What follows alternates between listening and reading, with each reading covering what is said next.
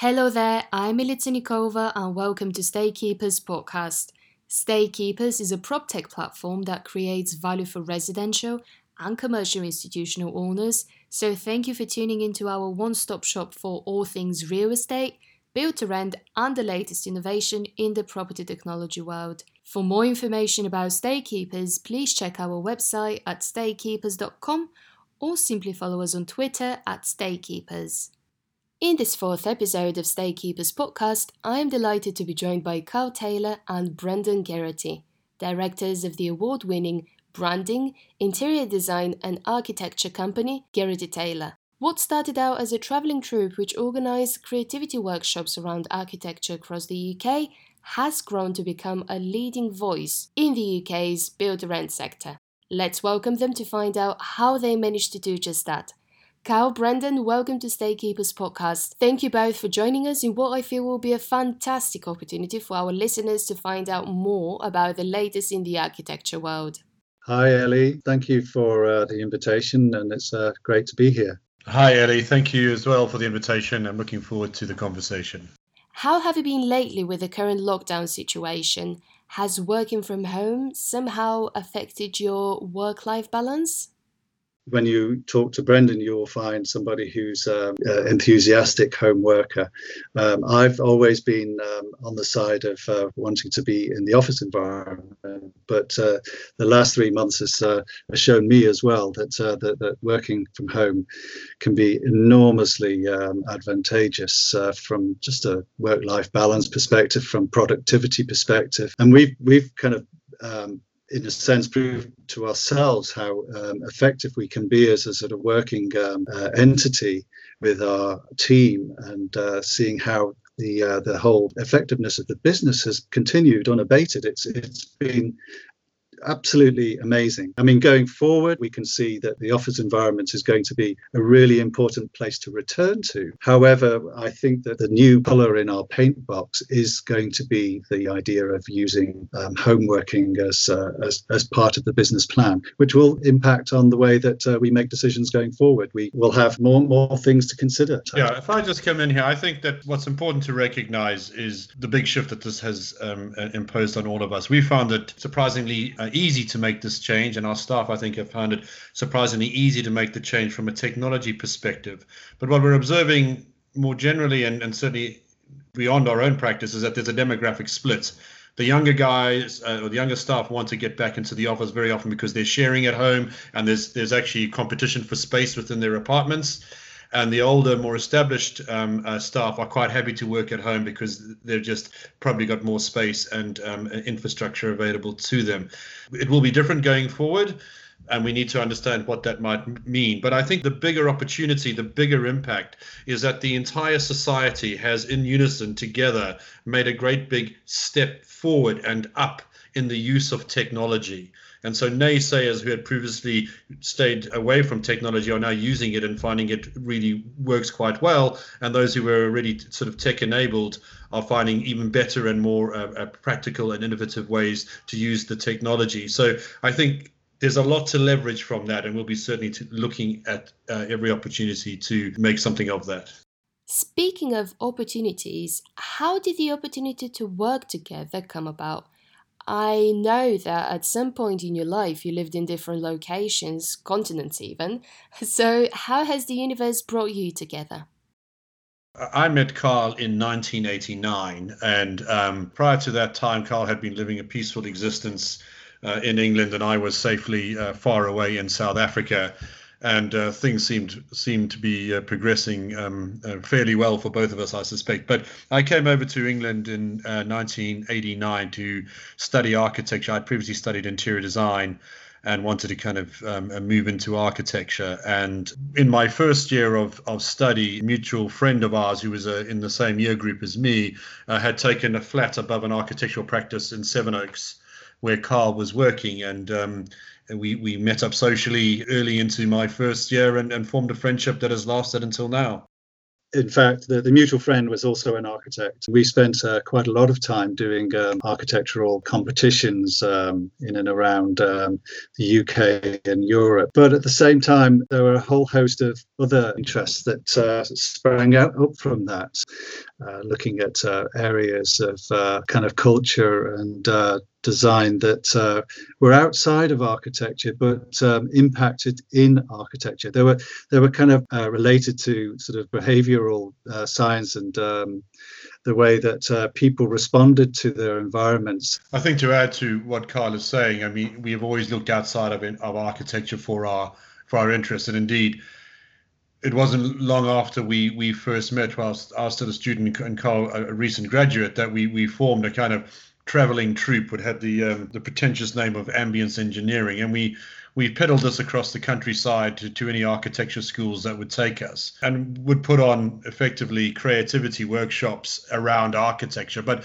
what was more interesting was that we really were borrowing from theatre, from film, from advertising, and indeed we saw the beginnings of the green agenda and the environmental issues creeping in. You know, this is the late 80s, early 90s, before there was a full understanding of these issues. We were aware of them and trying to bring in a wider spectrum of thinking to the solutions that we would inevitably ask to come up with as part of an architectural response. So it was very rich in ideas, very rich in conversation, but ultimately it was a period of ideas exchange that Carl and I used to forge some of the design strategies that we use to this day, and to forge some of the design methodologies and disciplines that are present in Geraghty Taylor and used every day. Will you then say that the ambience engineering, the green agenda, and your architectural response to the environmental issues are the foundation of your brand before building methodology? In short, it goes back to those original ideas at the outset, where we're looking at people and the things that people are looking for. So one of the things that I think that both Brendan and I have a slight aversion to is looking for inspiration in an architecture. It's actually finding a solution that is wholly born out of the experience of the individuals using buildings rather than the bricks and mortar that create buildings. That sounds to me a lot like a more customer-centered approach. Am I right? Brand before building is something that we developed an understanding of probably 4 or 5 years ago now. And really it was in our work through Build to Rent that led us towards brand, because what we see in Build to Rent is a dynamic which is much more closer to the retail model. And if we look at our retail cousins who spend an awful lot of time thinking about the customer experience, thinking about how to interest their customer in the products that their retail tenants might be selling, or indeed with hotels who are looking at repeat business all of the time. And the difference between that and the sales market was really the focus on the customer. And the thing that is used to understand the customer and to talk to the customer in both those in both hospitality and in retail has an emotive dimension to it, often best articulated through brand. You know, we can look at all sorts of brands as to how they get their message across. But if you speak to many of them, very few of them, particularly say in the motor industry, very few of them will ever talk about how do I improve this car. They talk about how do I improve the customer experience. And we've spent a great deal of time studying brand as a concept, as a dynamic, brand dynamics, and looking how we might be able to apply it to the work that we did. And it occurred to us that the residential market is possibly the largest consumer market in the world because everybody needs somewhere to live. And yet there's very, very few brands there. And many of the brands that are there are actually investor focused rather than customer focused. So it seemed to us there was an entire open field to go in and say, well, look, if customers are important, let's put customers at the heart of the work that we do. Let's really understand what they want and let's design to that. So brand before building emerged as a process by which we don't just look at the developer financial viability, which is very often how sales projects were approached, but we looked at that and we looked at the customer requirements as well.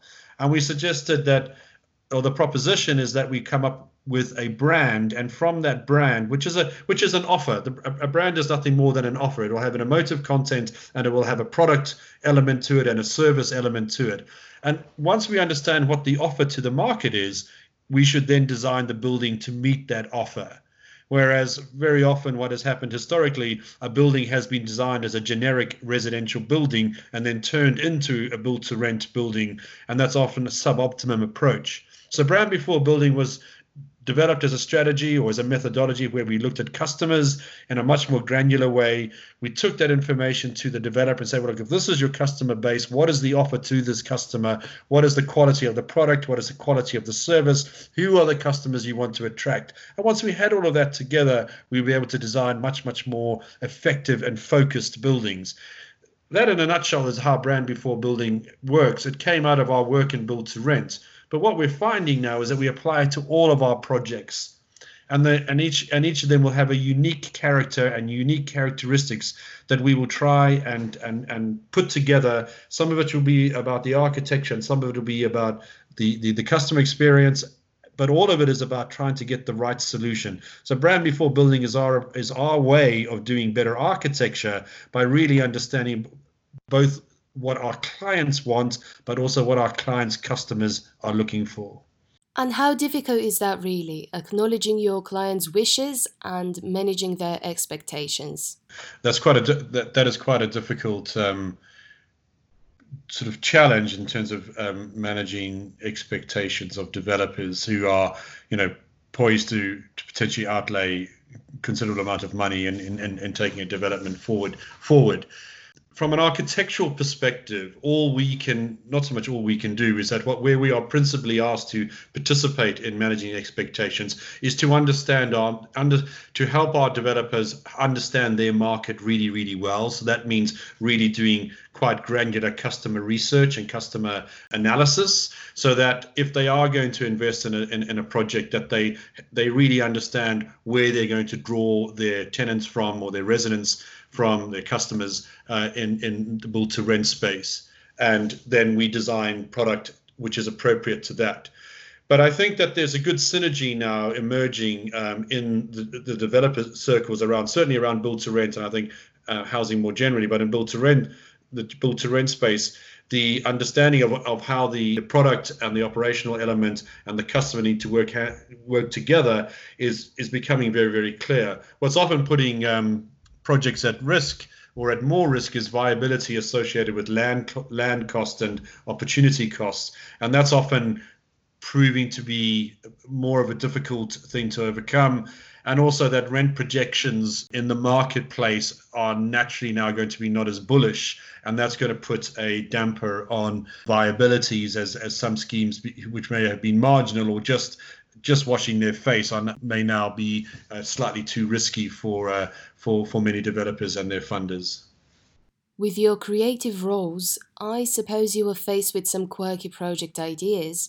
But have you ever said no to a client whose project was too risky or unrealistic? I think that saying no is something that kind of goes against our grain. We really like to stand up to a challenge and see if we can make something work. I think that it also is an important part of our business, our approach to business. It's all about relationships, where we very much try to walk with our clients and explore ideas with them, and hope that they will humour us in exploring our ideas that we're putting down for them to consider. And so the word no is quite a negative thing that we try to leave out of our vocabulary as much as we can. In all the residential work I've spent the vast majority of that having things that I'd like to include removed because they, community facilities or amenities for residents, whatever it is, was simply not part of sales culture in a lot of the schemes that I did. And we spent a lot of the first 20 years of my career as an architect fighting to keep things in, and now particularly in the build-to-rent world, and people's understanding of well-being and community and the benefits of all of that, and indeed in build-to-rent, where amenity is important. Now the argument has turned full 360, and we're encouraged to add even more amenities in. So it's a little bit like it's a complete inversion of the history of a lot of the projects that we've done. A very welcome change, but it's very strange to be on the other side, to be on the other side of the table and being told that we're not doing enough for the community or putting enough resident amenity in when we're so used to having it removed. So that's been a marked change, I think, in the way that we design in the last few years. I am glad you mentioned the changes on the property market, and namely the build-to-rent. So the sector has changed and continues to grow, it seems. How will you comment on the increased demand? One of the reasons why build-to-rent is becoming very successful, and indeed it's in its various guises. So we have build-to-rent, which is about an amenitized solution, PRS, private rental sector, and PRS Plus, which have less amenities but may still be characterized by having good service. And I think that the reasons that it's growing and will continue to grow are principally two reasons. One, it is counter-cyclical to a lot of the economic issues and cycles that go on. So at a time like now, where sales are down and people are just not able to buy as many houses or apartments as perhaps historically, the rental market then needs to pick up the slack or provide an alternative. In short, we do not have enough housing in the UK, and globally, the lack of housing is a massive issue for us all, and we will have to face up to this. And the rental sector just provides a solution. It is not the panacea, but it is a solution to add to the housing mix and to deal with the housing crisis. But the reason I think it's going to be successful is because it provides an alternative to the sales world. It certainly provides a strong alternative to the sort of sloppy, lazy landlord culture that does exist in a lot of rental sector housing, where the landlord is not concerned particularly with the welfare of the tenant. And this is very, very different in the build-to-rent sector. And I think a combination of good service, good design, good, well-designed buildings, and an attractive community experience within those buildings will make build-to-rent a very, very popular choice as we go forward. Also, the need for speed in the creation of community fast is one of the things that enables build-to-rent to take root really quite quickly and act as a catalyst as well for much wider kind of funded developments. So you can use build-to-rent as the point which other tenures are pivoted into a wider master plan. So it has a hugely effective and impactful positive contribution to the kind of residential landscape. What should property developers look out for in terms of emerging trends on the build-to-rent market from an architectural perspective? Well, the biggest trend at the moment is working out how to deal with the COVID-19 situation. From an architectural perspective, though, I think what we're seeing is a segmentation of the market. So we have quite a few high-end build-to-rent providers, the Moders or the Greystars of this world, who are providing a very strong product. It's quite highly priced in some respects, not always, but certainly is very highly amenitized.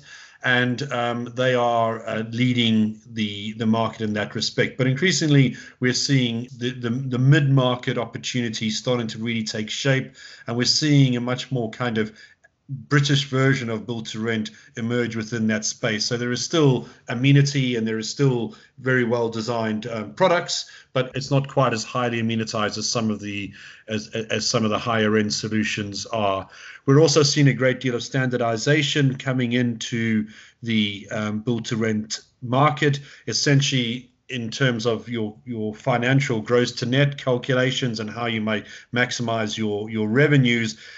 The operating costs of a build-to-rent development are really, really important to get right at the beginning, right? Even before the design starts, we need to understand what the operating model is likely to be, and then how we can incorporate that into the design and look to minimize costs over the lifespan of the building through properly integrating the operational requirements.